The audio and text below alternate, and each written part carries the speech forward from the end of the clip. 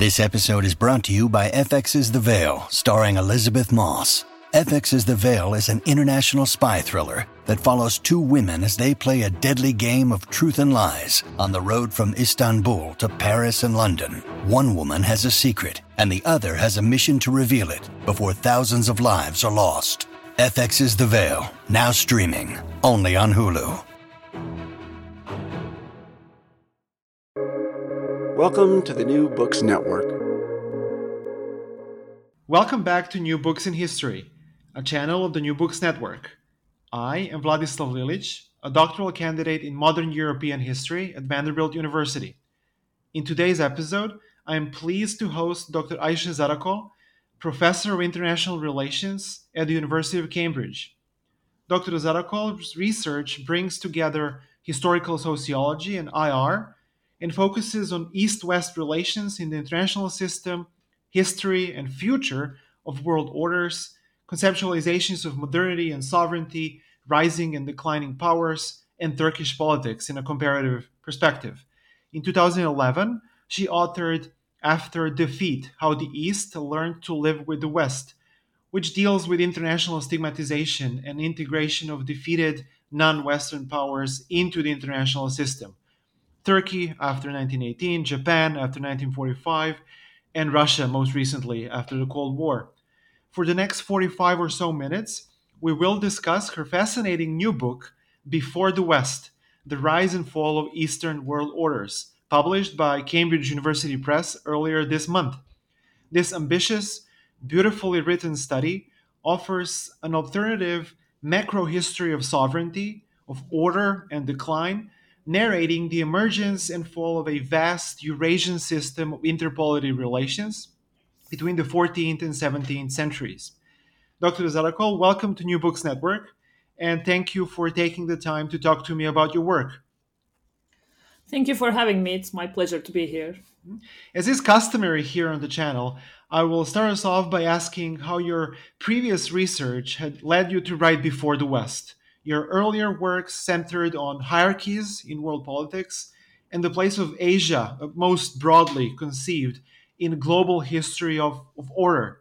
How have these preoccupations joined to make this latest project possible? Thank you. It was a long journey to get from the first book to the second one.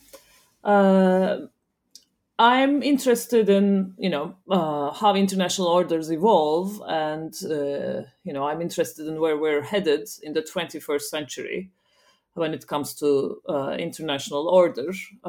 So, in order to kind of answer that question, I was working on the concept of sovereignty, the forms it may take, and I was looking into history. Just to see different forms of sovereignty other than the nation state model that we're used to from the 20th century.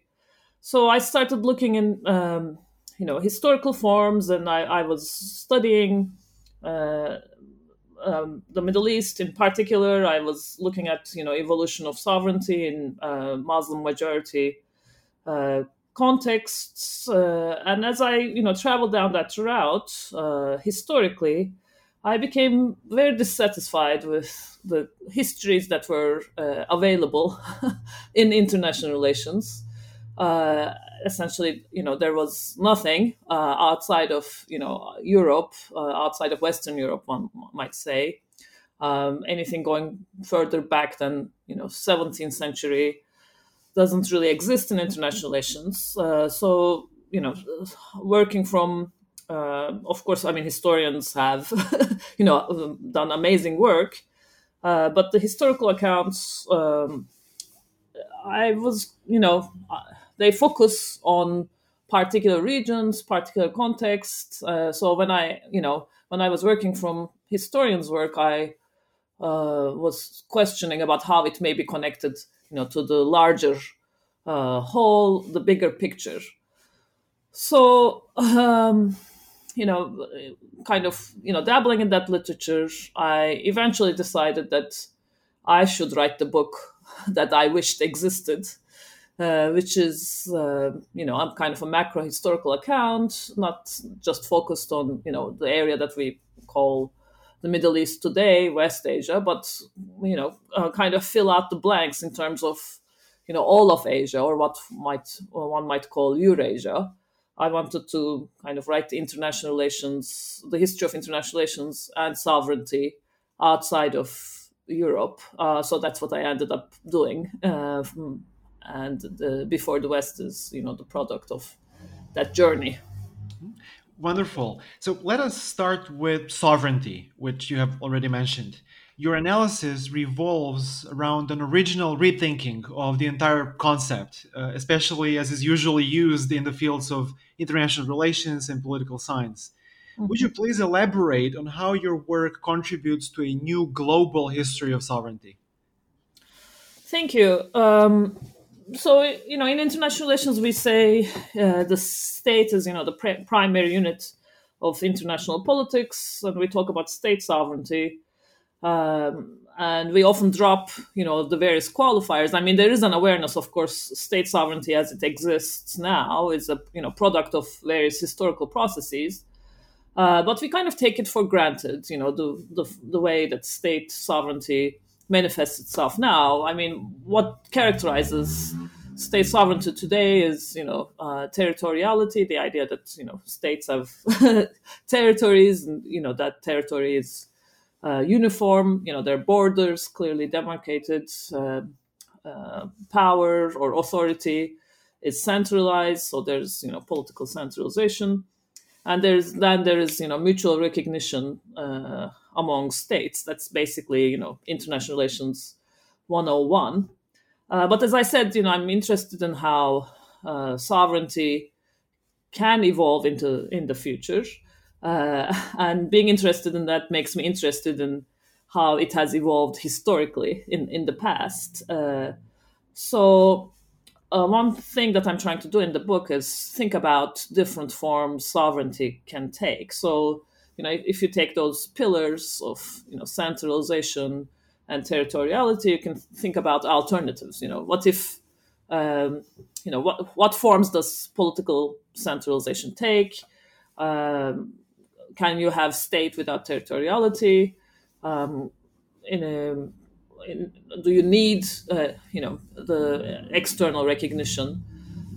So, in the first chapter of the book, I kind of try to typologize the different ways these features can manifest on the ground in practice, and they have historically. But within the context of Eurasia, I'm interested in a particular amalgamation of these features, which I contrast to, nation state or Westphalian sovereignty of the present day, and what I'm kind of studying or tracing in the Eurasian context is what I call Chinggisid sovereignty, which is a particular form of sovereignty that I argue the Mongol Empire disseminated, and then that particular sovereignty inspired successor empires, and you can clearly see, its influence on successor polities, and you can see. You can also trace some secondary institutions associated with this particular form of sovereignty in successor polities as well. And that allows me to kind of study a different kind of order that was formed by units that had a different understanding of sovereignty that can be contrasted and compared to our present-day understanding of sovereignty and the international order that it creates. This is the perfect segue into my next question. Contrary to many older accounts, you argue that Eurasia was for centuries the arena of world ordering.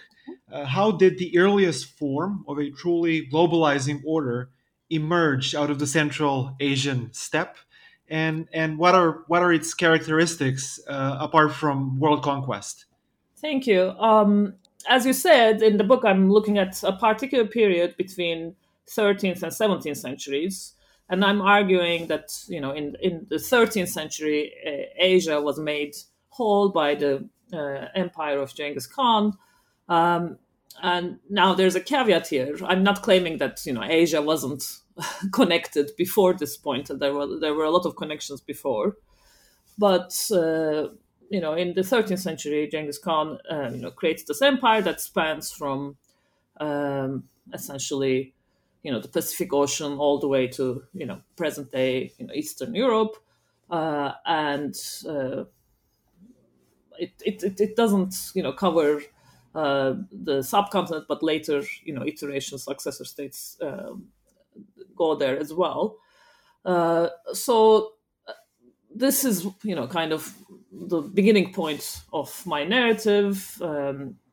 The idea is that this empire played a similar role for the area that we call Asia, that particular continent, as the Roman Empire did for Europe. In a way, it's kind of this unifying force, and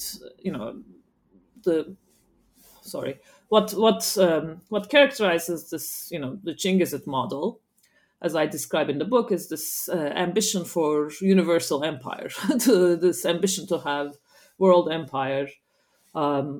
This is how the Khan, his rule is the Great Khan. His rule is legitimized by the fact that he's a world conqueror.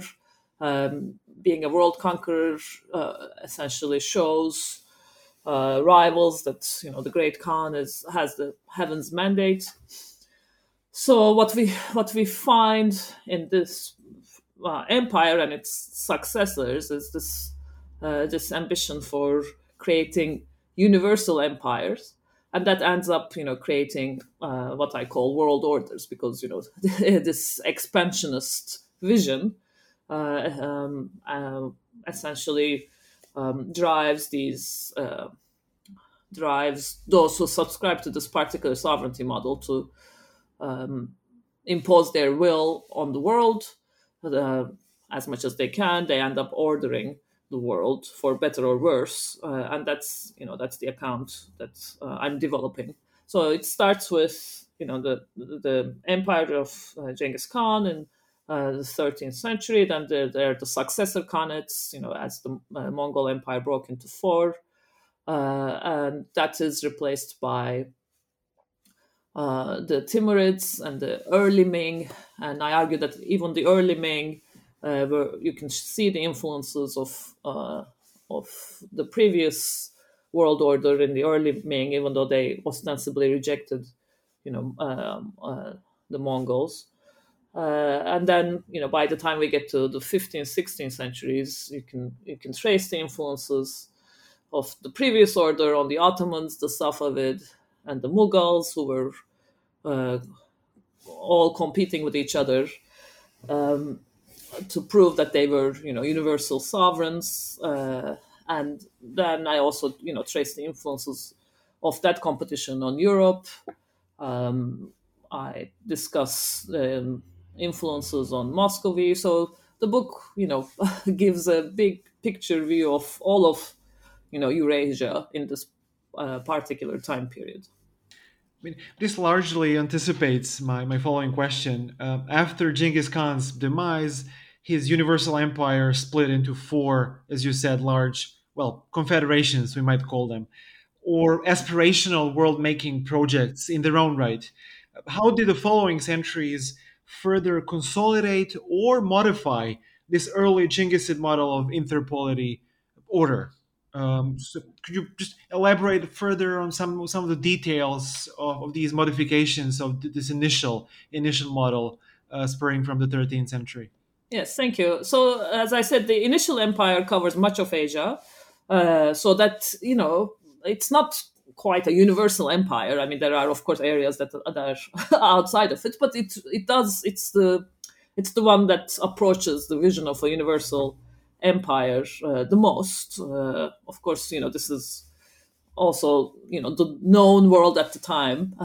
So as far as people in the 13th century are concerned, Genghis Khan comes very close to achieving universal empire, but then that's not sustainable. So there's infighting between potential successors. There's civil war, and eventually that empire breaks into four pieces. I mean, already, in the administrative model of the Mongols, the practice was to give appanages, essentially, territories to various, sons.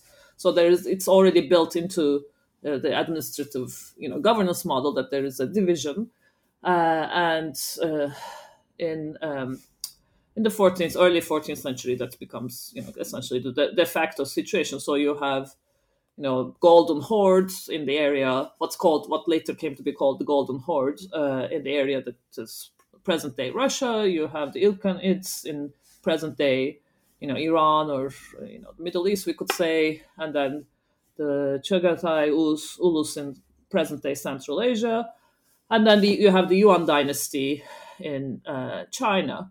So these are the four pieces, and obviously, anytime there's more than one claimant to having a universal empire, there's a kind of a contradiction, right? I mean, the situation on the ground, the fact that these four khanates had to kind of coexist together.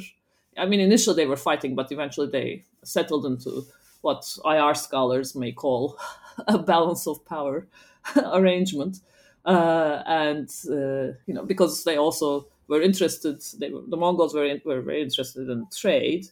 So eventually, it's more beneficial in some ways to coexist, rather than fight each other to prove this universal empire claim. But that creates a legitimacy problem, and this is in fact an ongoing problem with the Chinggisid sovereignty model, because it is justified by claims to universal empire, world conquest.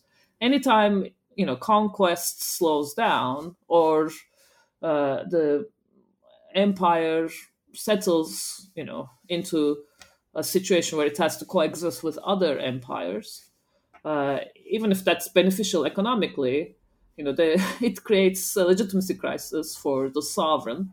So what we end up seeing with the Khanates and also the other successor states is that they end up bringing in other things to legitimize their rule. So they end up, for instance, converting to the local religion often. The ruling house ends up converting. So this happened with the Golden Horde and the Ilkhanids to Islam. Of course, the Yuan are Sinicized, and so they try to legitimize their rule by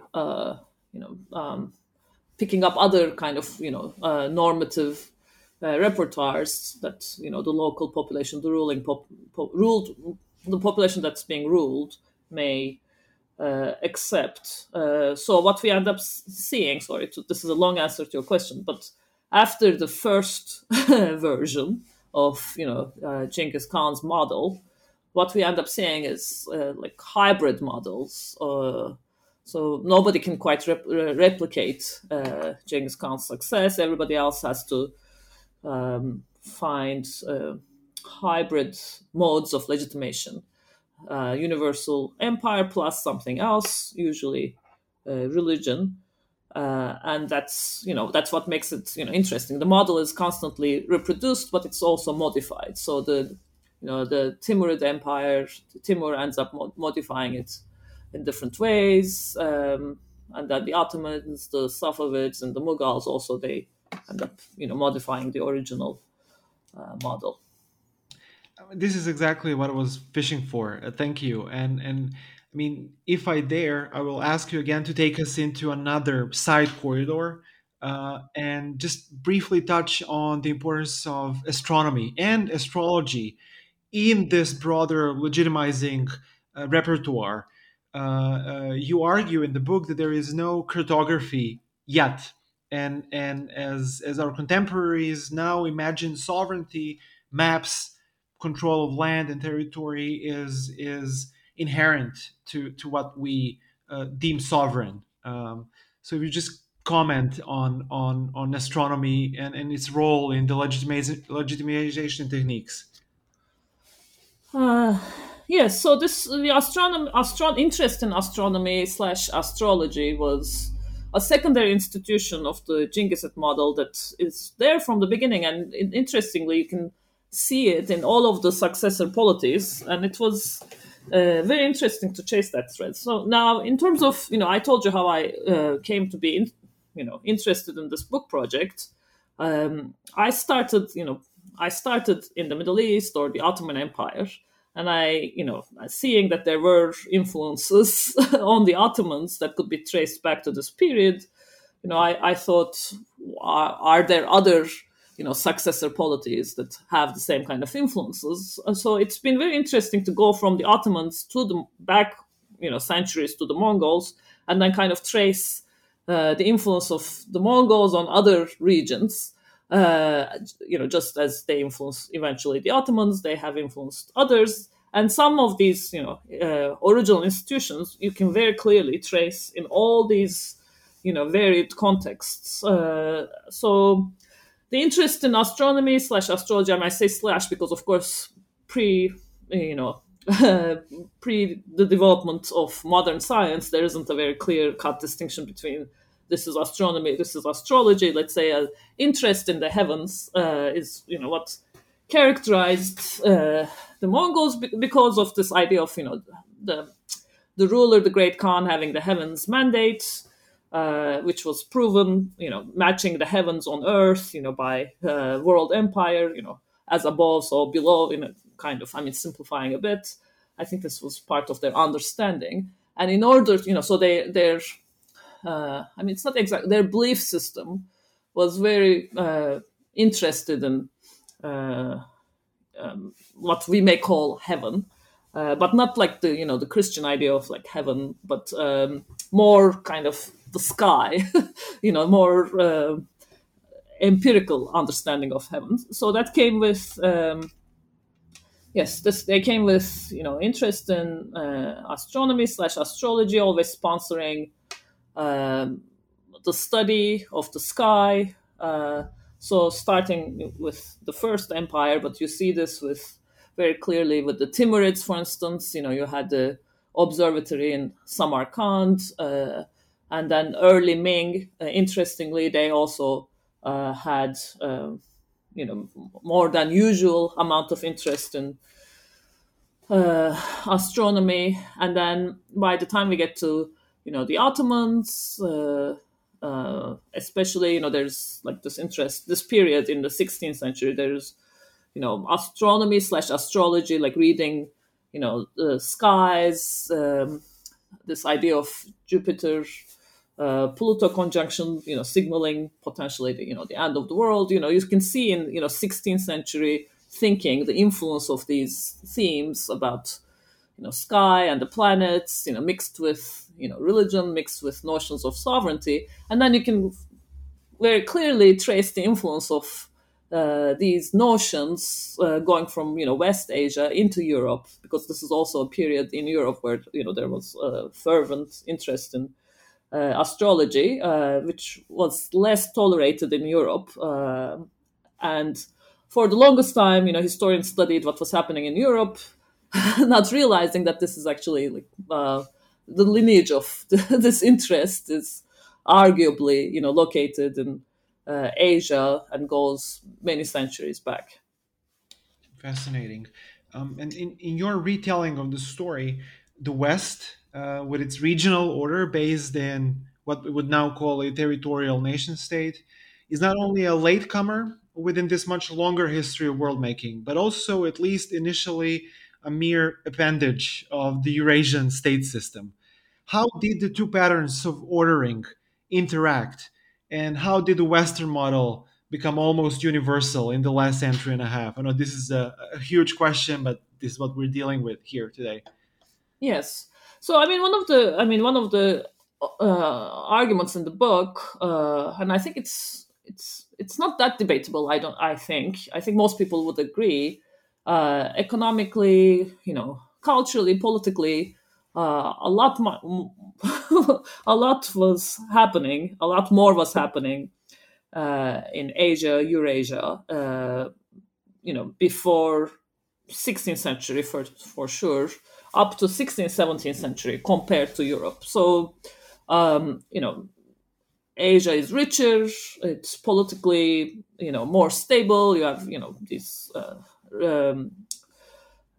relatively. I mean, you have conquest, obviously, but you have long periods of relative stability. There's trade. So Europe is at that time more of a more peripheral. I mean, it's more peripheral to the order that exists.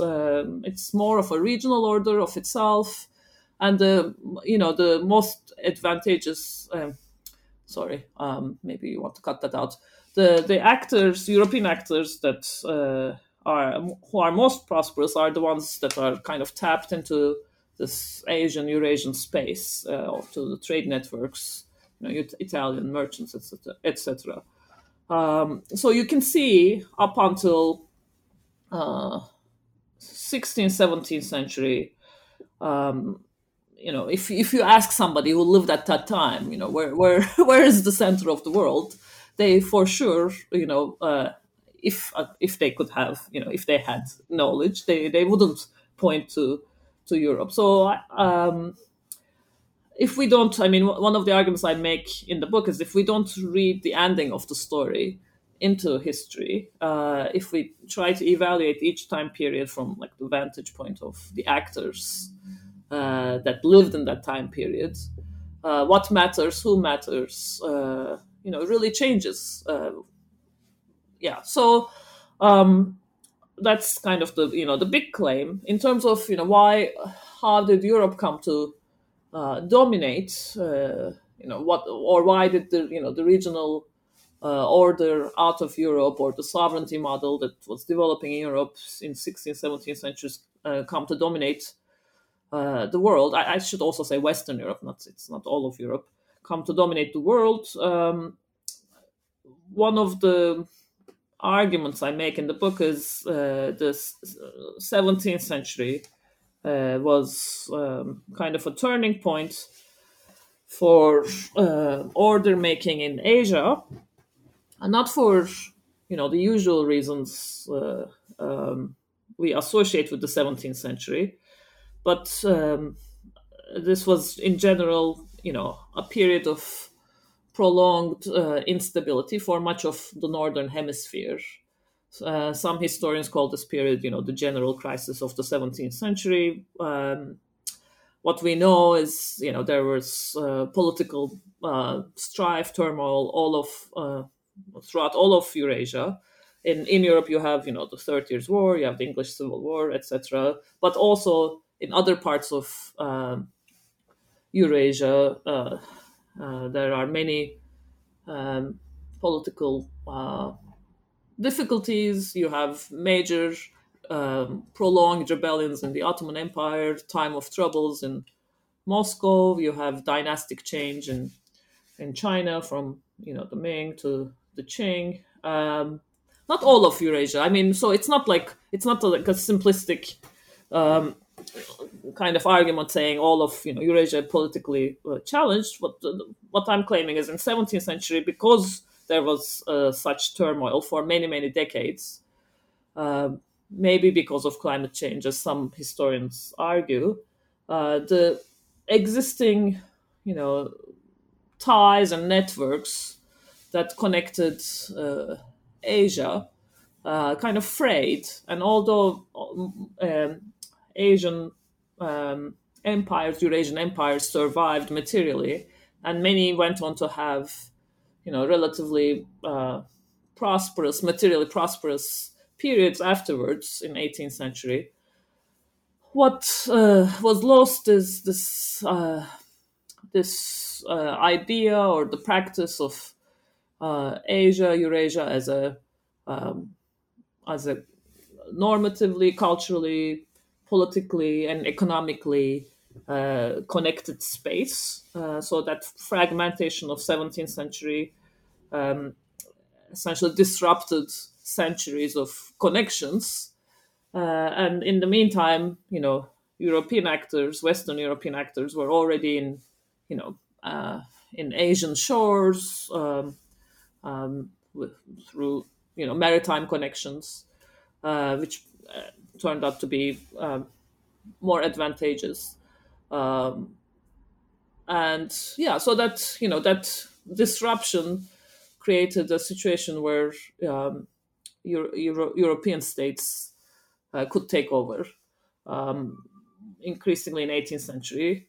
But probably the real turning point is the industrial revolution, and really the 19th century.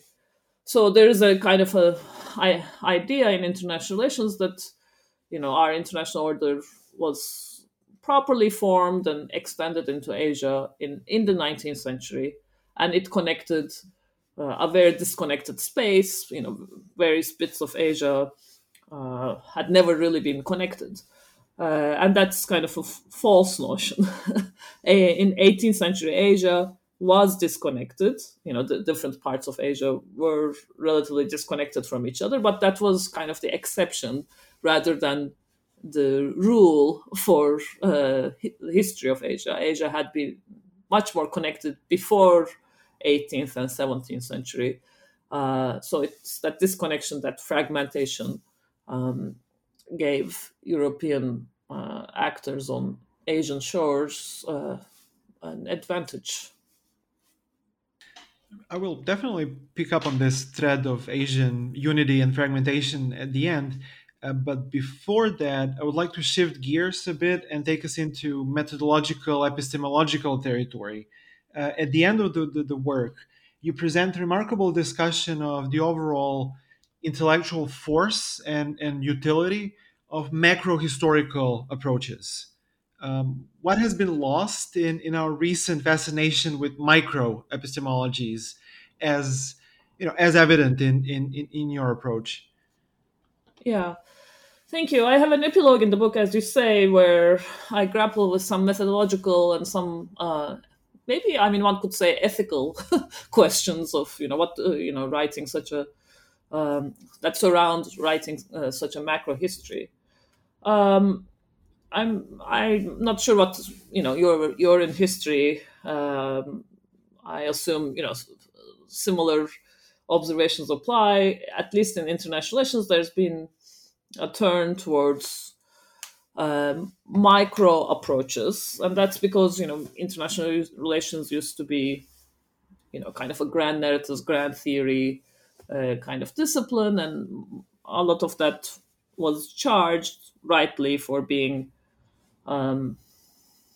maybe not doing justice to how complicated things are and being Eurocentric, and I mean there are all sorts of criticisms as IR as it used to be that are probably warranted, and there's been an increased interest in methodologies that focus on micro patterns and experiments, or archival work if you're doing historical IR work, or anyway. So I mean many of these I'm not against these trends, but as I said, I looked for an account in my own work for an account of Asian history or IR history that had Asia or Eurasia, the rest, or the rest of the world. I mean, my book is about Asia, but you could say that about any part of the world, and it just didn't exist. So we have the traditional,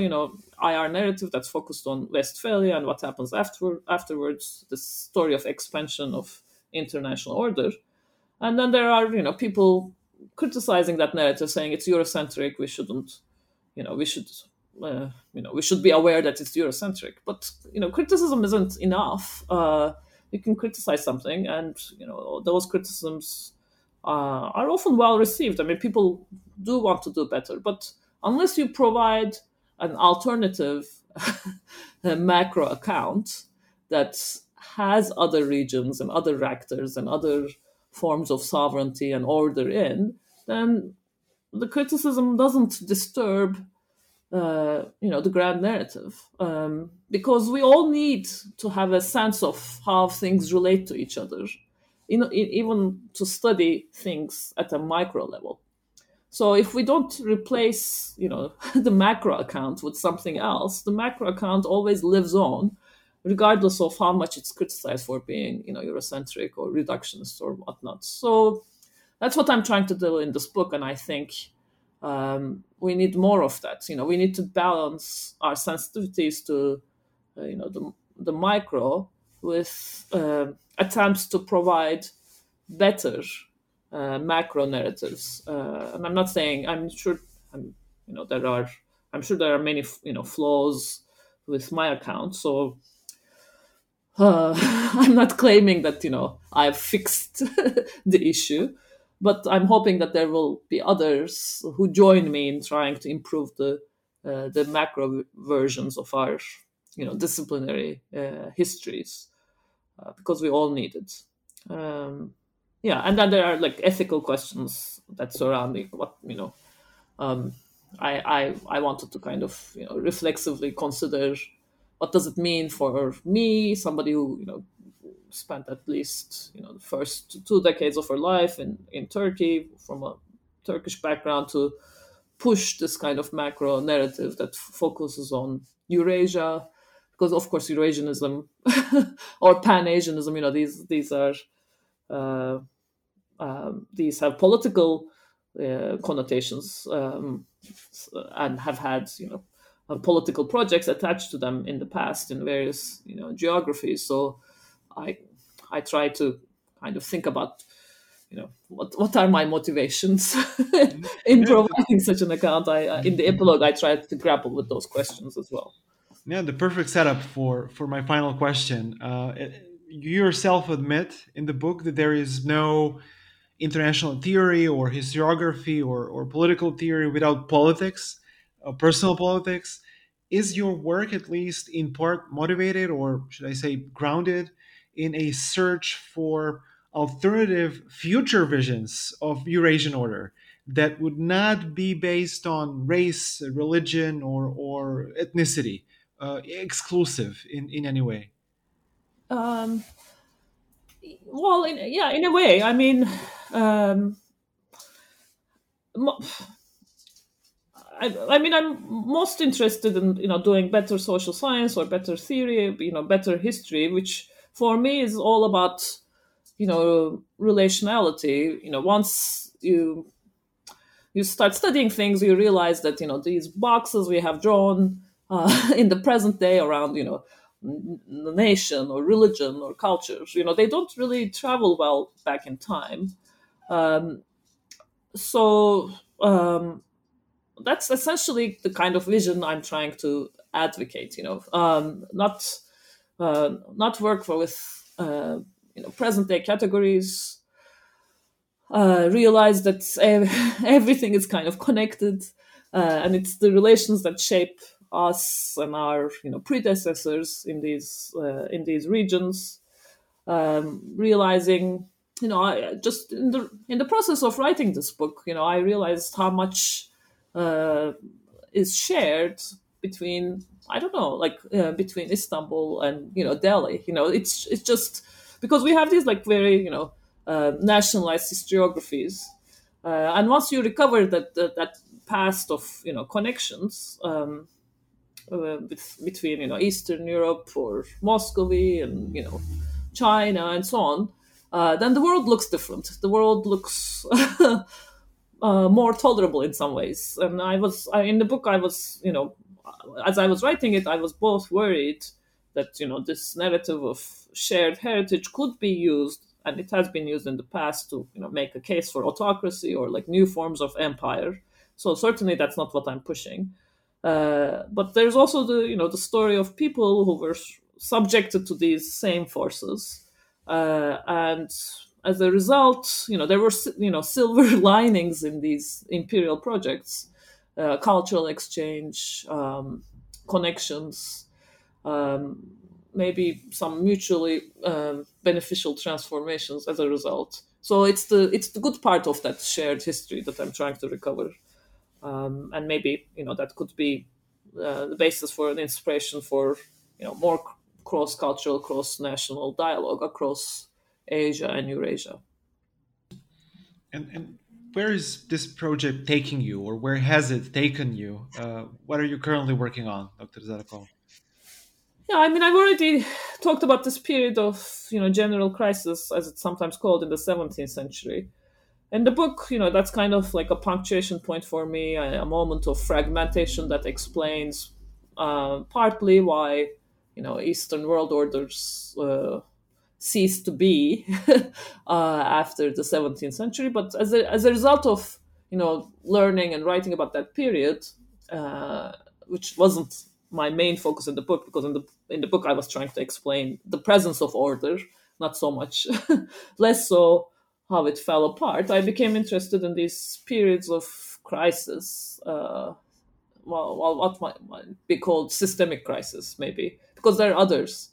So I think in my next project, I'm going to try to, think about this concept of crisis, maybe look at some periods characterized as such in history, look at how people perceived, like people in those periods perceived their situation, and whether there are lessons to be learned for present day international relations from such periods. But that's just a very preliminary kind of idea. But I think that's where I'm headed next. Wonderful. Dr. Zarakol, it was an immense pleasure talking to you today, and thank you for joining New Books Network. Thank you. Thank you so much for having me.